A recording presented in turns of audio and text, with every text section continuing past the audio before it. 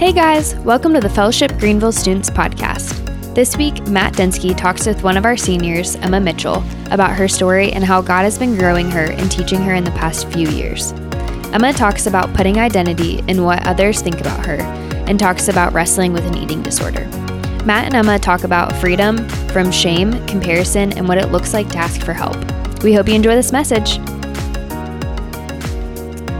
Amen. You can be seated. Hello, everyone. Welcome to Fellowship Greenville Students. Great summer night to be here and to be doing this. Tonight's going to be a little bit different. So every fall, we always have a series called My Story, where some of our students share their story, and we just tune in and listen and posture our hearts in a way to receive and kind of learn from their journey. And tonight, we are doing kind of a one-off of that series. So it's not fall, and we're not doing an entire series. It is just a standalone. So let me introduce tonight our student guest of honor, someone I'm so excited to be sitting here with, Emma Mitchell. Welcome. Give it up for Emma. Hi.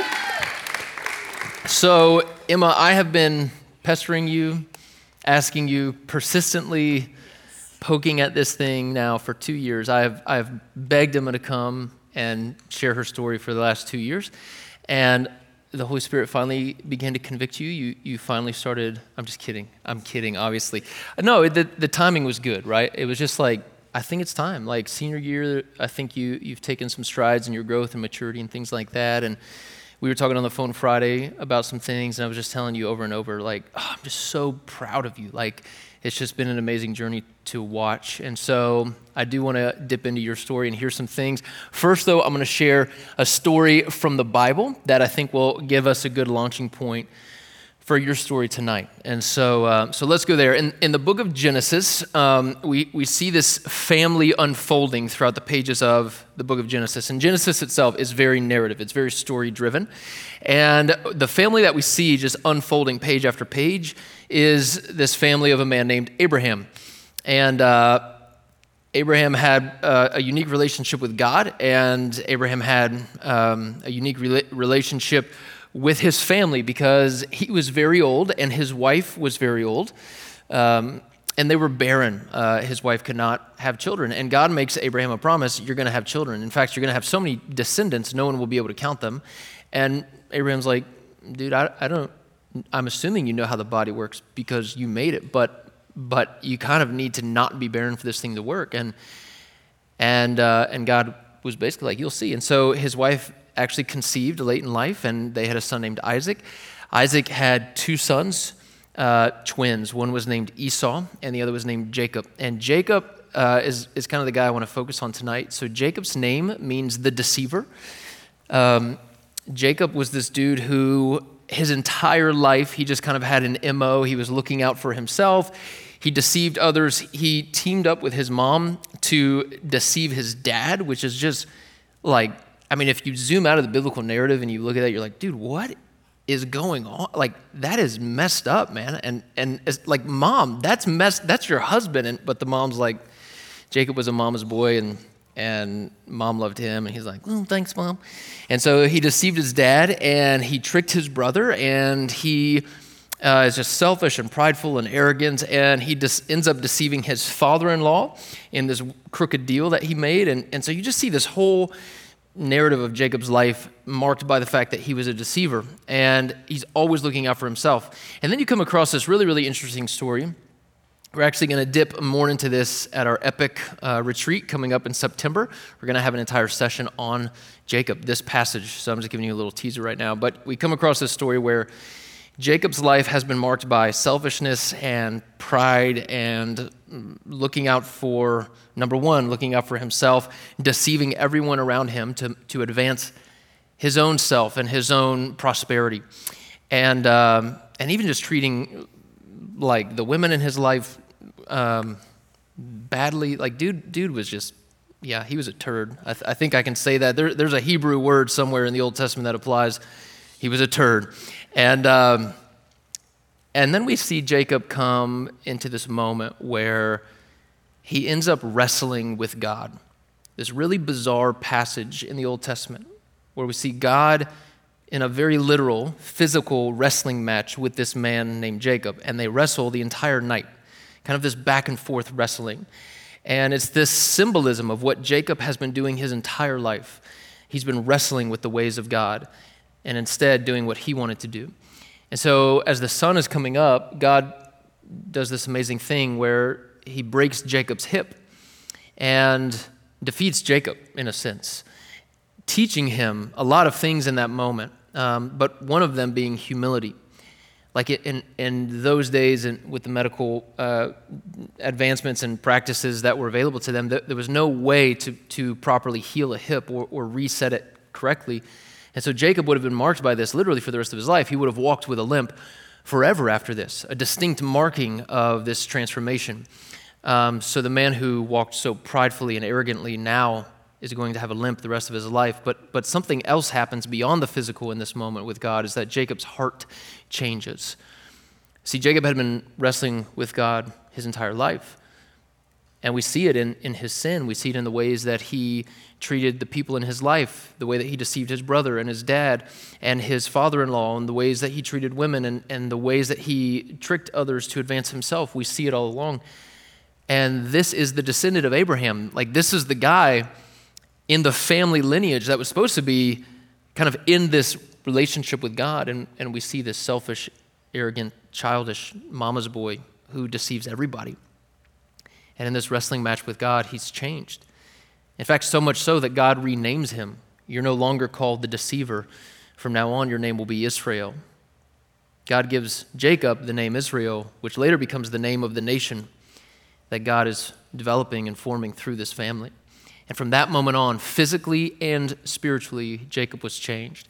And I bring that story up because I think, as we were talking Friday, you didn't deceive your brother, Nick, wherever you're at. I don't know if you're in here. Right. Next step, you haven't deceived your brother. You haven't deceived your father. Like, there's not parallels like that. But there are these things we were talking Friday of, like, your journey with God has been marked consistently by some things that you'll share tonight. And as we were talking on the phone, you said, man, I asked you, I was like, all right, if you could summarize your entire story in one word or 2 words or whatever, what would it be? And you threw out the words identity and freedom.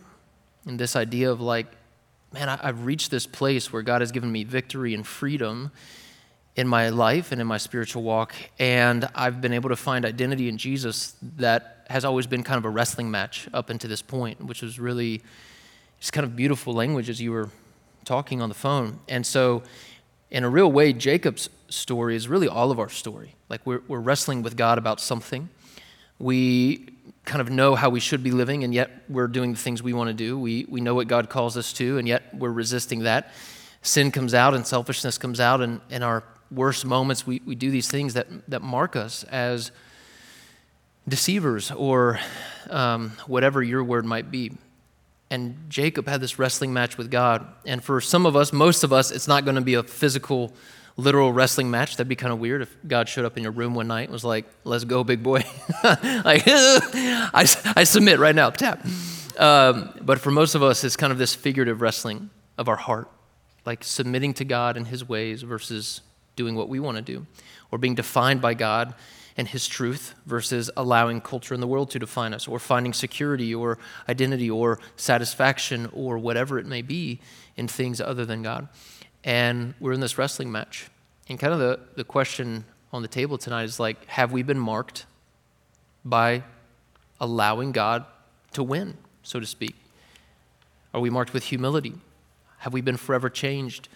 Have we finally surrendered and submitted to God? Or are we still wrestling? And Emma's story is one so beautiful, I think, of submission and surrender to God and finding freedom and victory and identity in ways that you never have before. So let's jump into it. Emma, why don't you just tell us, I'm just going to open it up.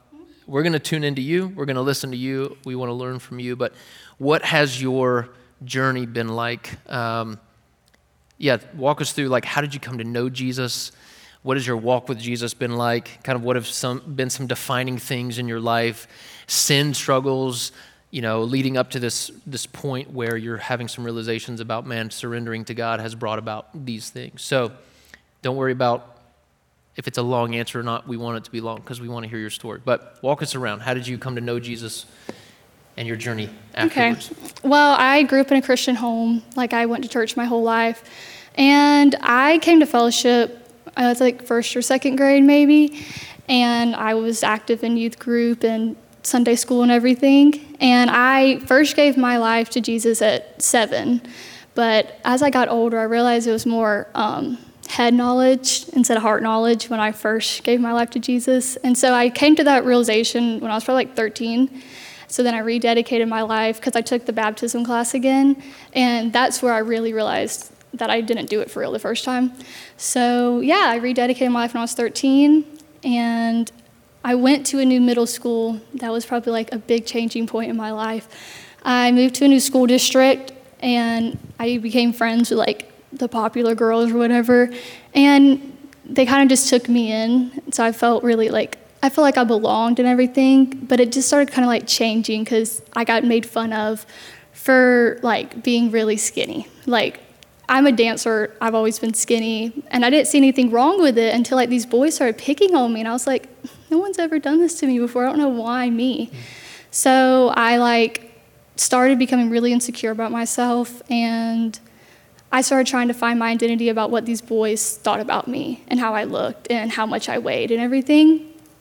And that started a really like scary process of like, before lunchtime I'd get like really nervous to go in there, and I'd be like, well, I don't feel really hungry right now, so maybe if I like start like purging every day before lunch, I would feel better, and then go eat lunch and I'd gain weight. It was just a really like twisted like cycle that I went through, and I did that about every single day before lunch when I was in 7th grade.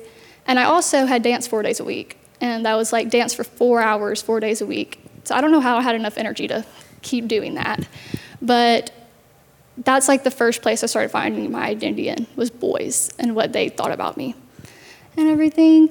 And I have like 3 different like things I found my identity in throughout my life. And it they kind of took a break from it when I was a freshman. We got into high school, they grew up, they stopped picking on me. And I started... It doesn't need to be said, but I'll say it. Middle school boys, just like Jacob, are turds, okay? They're dumb. It's a very biblical word. Look it up in the Hebrew. Yeah. And I think they thought they were being funny, and I was like laughing. I was like, oh yeah, that's so funny. And so I was like, ow, that hurt my feelings. But yeah, they kind of left me alone freshman year. And then my freshman year, I joined my high school dance team, and I was the only freshman that year on the team. So I was like the youngest, and it was really strict. Like, if you weren't perfect, I felt like I was like going to get like looked down upon, and my coaches would hate me. So I was really, really hard on myself. And I used to get really anxious before going into practice or anything like that. And so the purging started again, not for the same reasons as, oh, I want to like gain more weight, but because I was anxious and it made me feel better and I could control it. Yeah. So it gave you a sense of control. Yes. Yeah. I liked feeling in control of it. And I knew that it was hurting me, but like no one asked questions. Like, my parents didn't ask, my friends didn't ask, so I just kept doing it and no one questioned anything. So anytime like my dance situations or my relationships got stressful, I found that purging like helped me a lot. And it helped me with like my first relationship. Every time I got anxious, I would just do it and I felt better. Or if there's something going on at my house, I would just do it and I felt better. And so it was, I don't think I realized how bad it was hurting me until really just a few months ago and everything. And throughout the whole time, I didn't tell my parents. I didn't tell anybody. Yeah, so no one knew? No one All knew. secret? Mm-hmm. So I found my identity again in dance and what my coaches thought of me and what type of teammate I was. And I also found it in like my relationship and what my boyfriend thought of me, because I wanted to be perfect for everybody all the time. And it was such a hard burden to carry alone, because I can't do it. You can't do it alone. And so I finally got help this past, I think it was January. I told my mom that I had been like struggling for a really, really long time.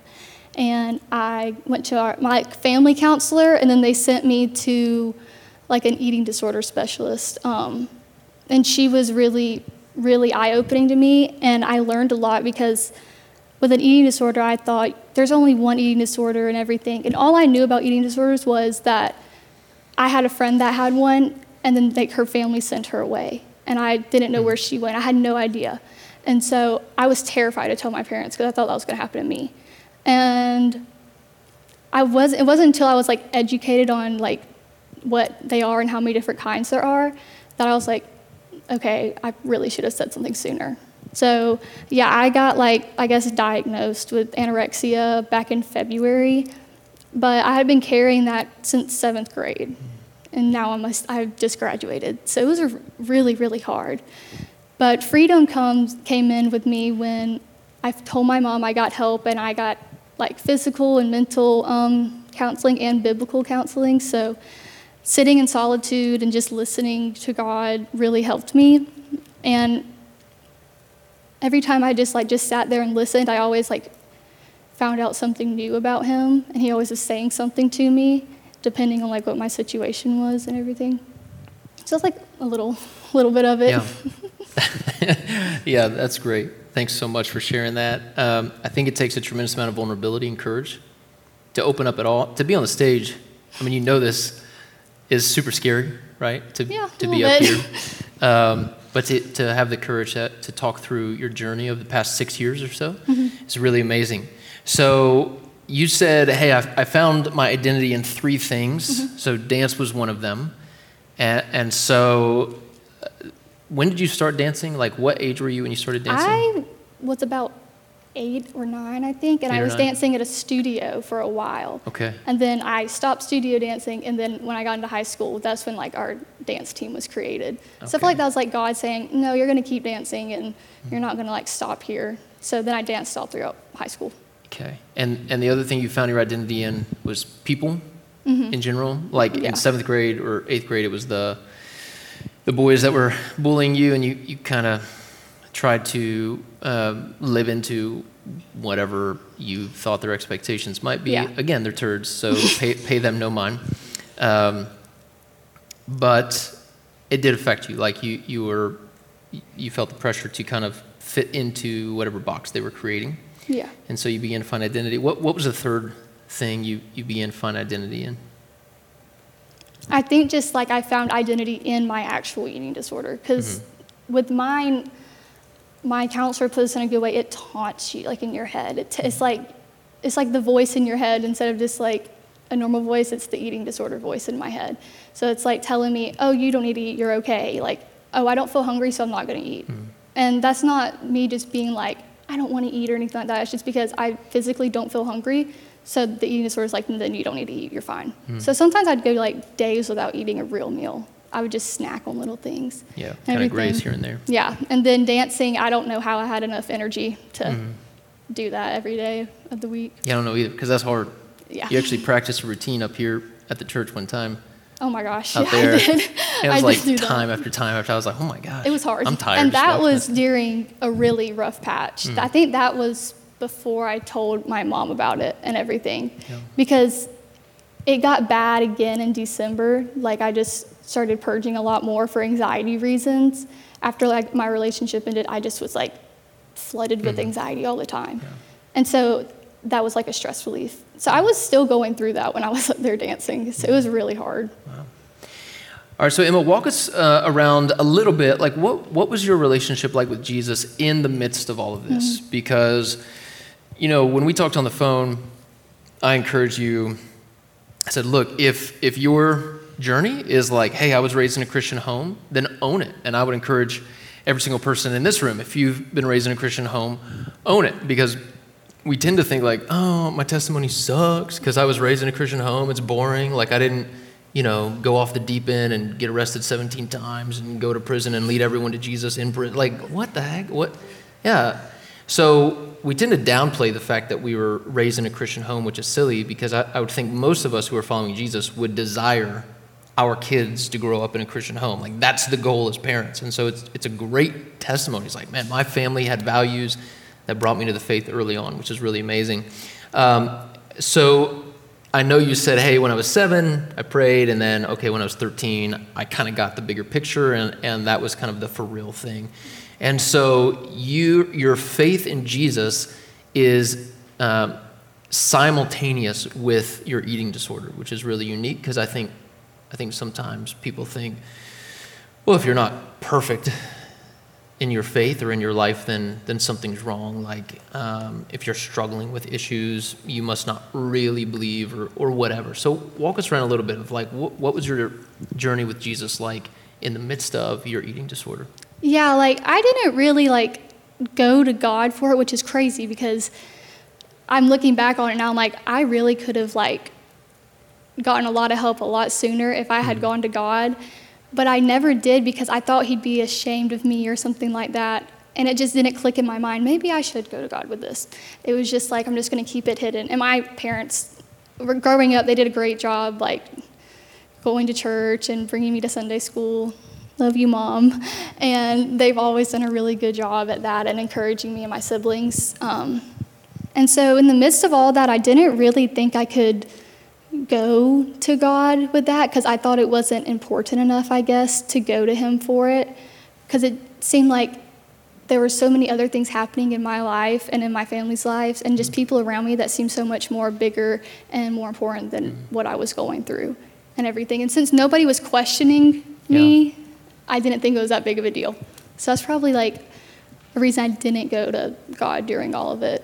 But like I still went to church, I still went on retreats, like my love for God didn't stop, but there were times where I got really upset with myself. And I was just like, why is this happening to me? Like, why do I feel like this all the time? And it was kind of my fault because I was kind of making myself feel that way, and I wasn't going to God for it because it wasn't helping me to just keep it inside all the time. Wow. So you thought he'd be ashamed of you? Yeah. As his daughter? Yes. Why? Like, where did that come from? I think that's the voice, like the eating disorder voice in my head too, and even just like the devil taunting me. I feel that sometimes because I'm just like, oh, I'm annoying and no one wants to hang out with me. I don't feel loved and everything like that. And I'm just like, who is telling you this? That's true. Like, who is telling you this? And it's literally just me thinking of all this stuff in my head. And I'm not looking to God who says I'm loved, I am his, I am everything that he wants me to be. I'm in his image. And I just wasn't looking for that. Yeah, that's so good. So you said two things that I think are pretty profound and descriptive of so many of us in this room and just like people generationally, multi-generational, whatever. You didn't go to God because you thought he'd be ashamed of you. And so there's this sense of shame going on in your psyche, like that is somehow invading and defining your relationship with God. So I want to pause there and just bring clarity to this for a minute. So like, if anyone in the room right now is like, I can't go to God with my stuff, whether it's an eating disorder or whatever you're wrestling with, right? I can't go to God with my stuff because I'm ashamed, man. I just feel so much shame. One of the things we see in the scriptures, in the text, is that Jesus never shames people. And the role of the Holy Spirit, which is the Spirit of Jesus, never shames people. The role of the Holy Spirit, one of the roles of the Holy Spirit, is to convict people of their sin so that we become sensitive to the things that are hurting God and destroying us, and thereby, through his power and presence, repent of them so that we can become even more like Jesus. Conviction is very different than shame. So the Holy Spirit basically says, hey, you're doing something wrong. Shame says you are something wrong. And those are two very different conclusions. And when we apply shame to God's voice, it can inhibit intimacy and prayer life and understanding and eventually kind of create this wedge in a relationship with God where it's like, he wouldn't even want me, or I don't even want him, whatever. So let me make this clear for everybody in the room. The Spirit of God never shames people. He convicts, which means you're doing something wrong, but he never shames you. He never says you are something wrong. Two very different things. We can come to God with absolutely everything on our heart. There is no shame in the presence of God. The enemy is the one who lies to us and convinces us that we are shameful. The scriptures say something entirely different. You've been bought with a price. You've been made perfect. We are the bride of Christ. He delights in us, those things. The other thing that you said, which I think so many would apply to so many, is, I was looking at the things I was struggling with. I was looking at my eating disorder, and then I was looking around at everything else that other people are struggling with, And through comparison and through some scale, some system of metrics, I decided that mine is not as important, significant, or heavy as their stuff. Therefore, it paled in comparison. Or in other words, it wasn't as important. It didn't matter as much. And we do this all the stinking time, where we take the things in our lives that we're struggling with, and we kind of look around to everyone else, and we're like, I'm going through some stuff, but it's not that. So therefore, it must not be that important, and we convince ourselves to do nothing with it, because the conclusion would be, well, I'd be a burden to someone else, or you said the word annoying, I'd be annoying someone else by telling them these things. Again, those conclusions are the complete opposite of what would actually bring health. Health would come from vulnerability, confession, authentic exposure about what's going on in our hearts, inviting people in. There's no like, if you were to go up to someone and be like, hey, man, I'm just struggling with an eating disorder, and they're like, oh, well, I'm struggling with an eating disorder, and they trump card it, it's like, oh, okay, never mind that. Like, we play those games in our minds, but that's not actually reality. When we have empathy and compassion, we meet people where they're at, and there's no comparison game going on with like, I know you're struggling with that, Emma, but I just got back, from a third world country, and you should see what they're going through. Like, yeah. No, dude, like this is real for you in the context that you're in, and we need to have compassion and meet people in those places, just like we see Jesus do. Mm-hmm. And so I would encourage you and every person in this room, if you've ever played that game where it's like, I'm going through some stuff, but it's not like, I don't have it as bad as they do. Yeah. Don't do that. I think when you said about how it was like the complete opposite and stuff, when I was so scared of vulnerability, before I did the liminal leadership class, I used to have panic attacks before going in there because I was so scared to be vulnerable with everybody. I don't know what you're talking about. Thanks, Matt. Yeah. And I think it's because I didn't want people to pity me, because I have always been like, I'm fine, I don't need anybody's help or anything like that. I've been really independent. And I don't know if that's just because I'm the oldest sibling or something, but I've always been like that. And so I didn't want people to pity me for it. And I hated when people were like, oh, are you okay? Are you okay? I'd be like, stop talking. Please don't talk to me like that, because it made it all worse. I think that's what scared me even more, is that if someone saw me struggling with this, then I was failing. Then I was doing something wrong in life. So I feel like that's why I didn't come out with it sooner. Yeah. So somewhere like deep down, I know you've identified dance, people, the eating disorder itself, but I think somewhere you were also finding identity. You said the word, your 9th grade year, you felt like you had to be perfect. I think there's this strong thread of perfectionism buried in you, right? Somewhere. There is. Yeah. There definitely is. So like, where does that standard come from? And why did you find yourself trying to live into it so often? I think it came from, like, as I said, being the oldest, but also I think just from the outside world too, like social media and seeing what everybody else had around me. And if I didn't have that, then I wasn't perfect like they were. That's just what my mindset was and everything. And like, I hated getting in trouble with my parents or something, because I thought they were so disappointed in me. They hated me and they were so ashamed of me, when really that wasn't like it true at all. Like, it wasn't my thinking. And so I think the perfect like standard came in just from the outside world and like pressuring down on me and everything. And like with the dance thing, something happened, one little thing happened my freshman year, and my coaches got mad at me, and then I felt like they were like looking down on me for the rest of my 4 years of dance. Yeah. So that was like really hard. I struggled with that all throughout high school, and it got really, really bad. But yeah, and you probably personified some of that onto them. Oh, I definitely did. What I mean? Onto them, onto my family, onto my friends. Like, I was carrying the burden of my eating disorder and my perfectionism for so long on my own that it like affected how I treated people, and like it was controlling me. Yeah. It was really dangerous and really scary. Yeah. So the problem with perfectionism is that it's an unachievable goal that absolutely no one can reach. And yet we set that goal for ourselves, and then we judge ourselves or critique ourselves or beat ourselves up mentally or whatever. We get so upset with ourselves if we don't measure up to this standard, which literally no one can measure up to. Like, it's just this unbeatable game of pain and hurt and disappointment and failure over and over and over again. And the perfectionist just has this tendency to not understand what grace is or how to apply it.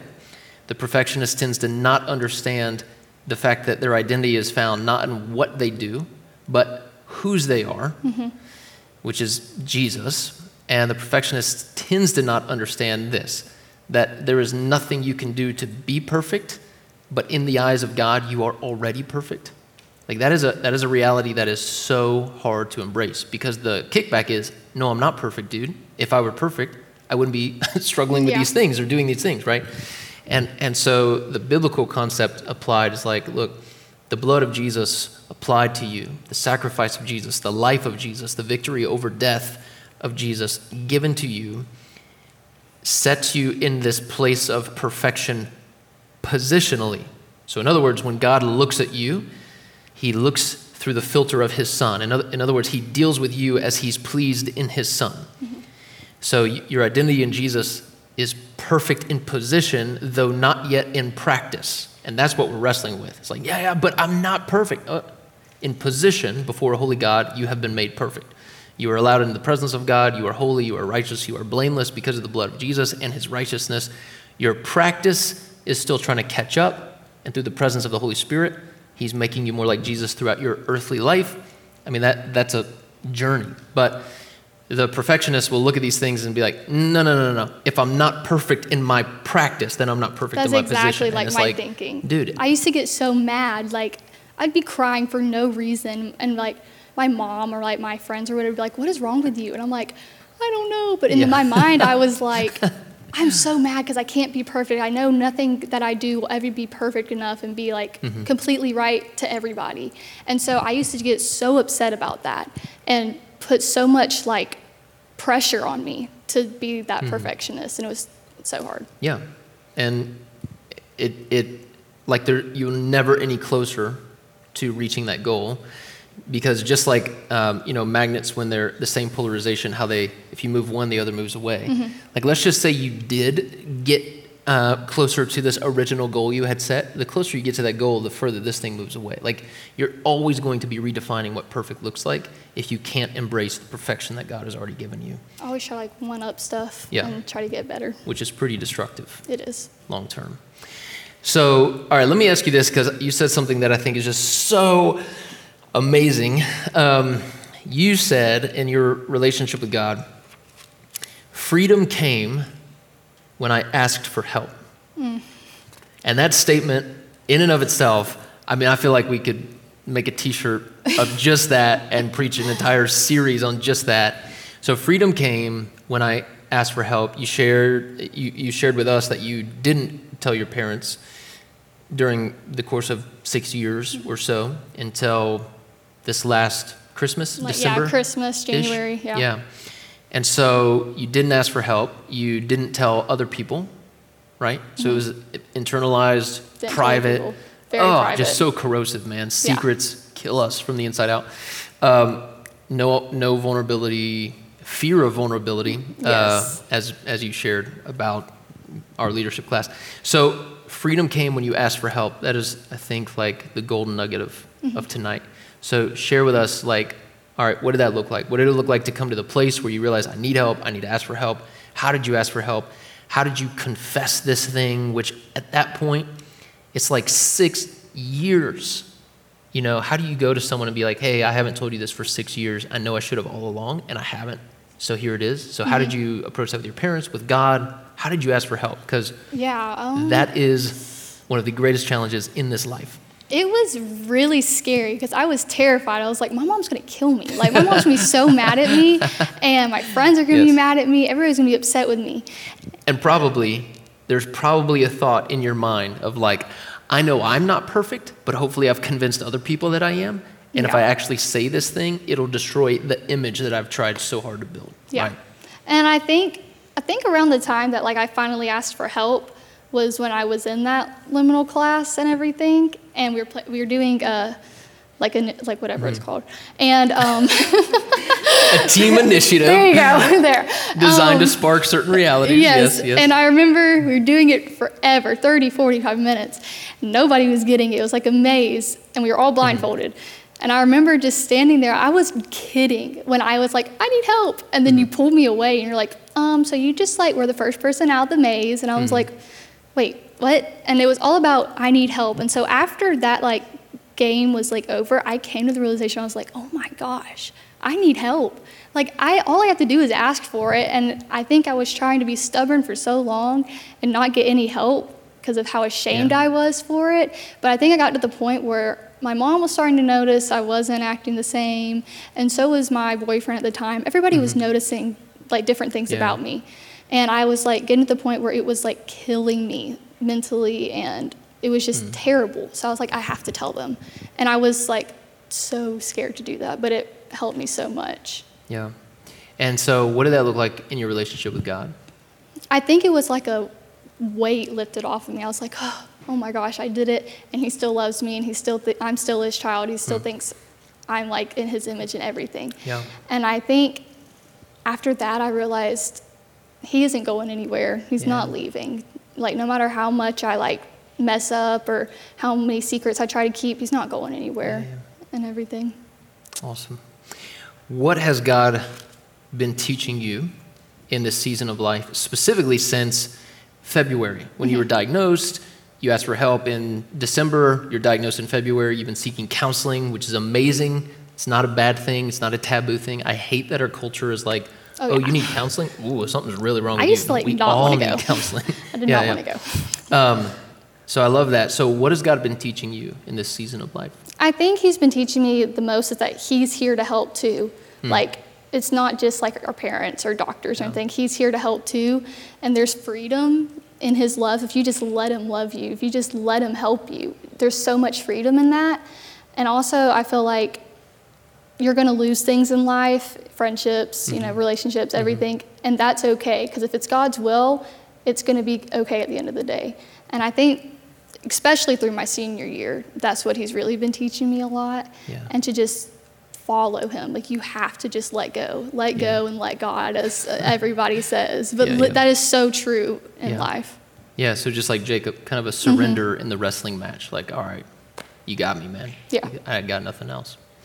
So one of the things I think is true is the more we try to curate this image of perfection, and the more we try to not let anyone into the things we're struggling with, and the more we try to like hold ourselves up by our own strength, one of the amazing things that happen is we actually become, in this whole image of strength and stability, we actually become more and more destabilized and fragile and insecure. Like it's the opposite. And when we finally let go of trying to build this whole thing, and we begin to confess and become vulnerable and let people into the places we've been ashamed to let them into and ask God for help, all those things we were afraid of doing, we actually find strength, stability, identity, the things we were trying to build all along. And so what advice, this would be our kind of closing question. You got a room full of students here, a whole spectrum of things that they're walking through in life. What advice, as a senior about to graduate, have graduated, about to go into college, what advice would you give this room who may be struggling with things and they're trying to build this image of strength and stability and perfection, but meanwhile they're finding themselves incredibly delicate and fragile and insecure, and the slightest opinion of them will just throw them into this spiral of what's wrong with me or whatever. Yeah. What advice would you give? I think I would say that high school is very temporary. like all the 4 years or so. Yeah, right? I mean, everything in high school, friendships, like drama, it's so temporary and so childish, and it goes away. Like once you graduate, I've realized that so much stuff has just gone away, and I'm like, I don't even think about that anymore.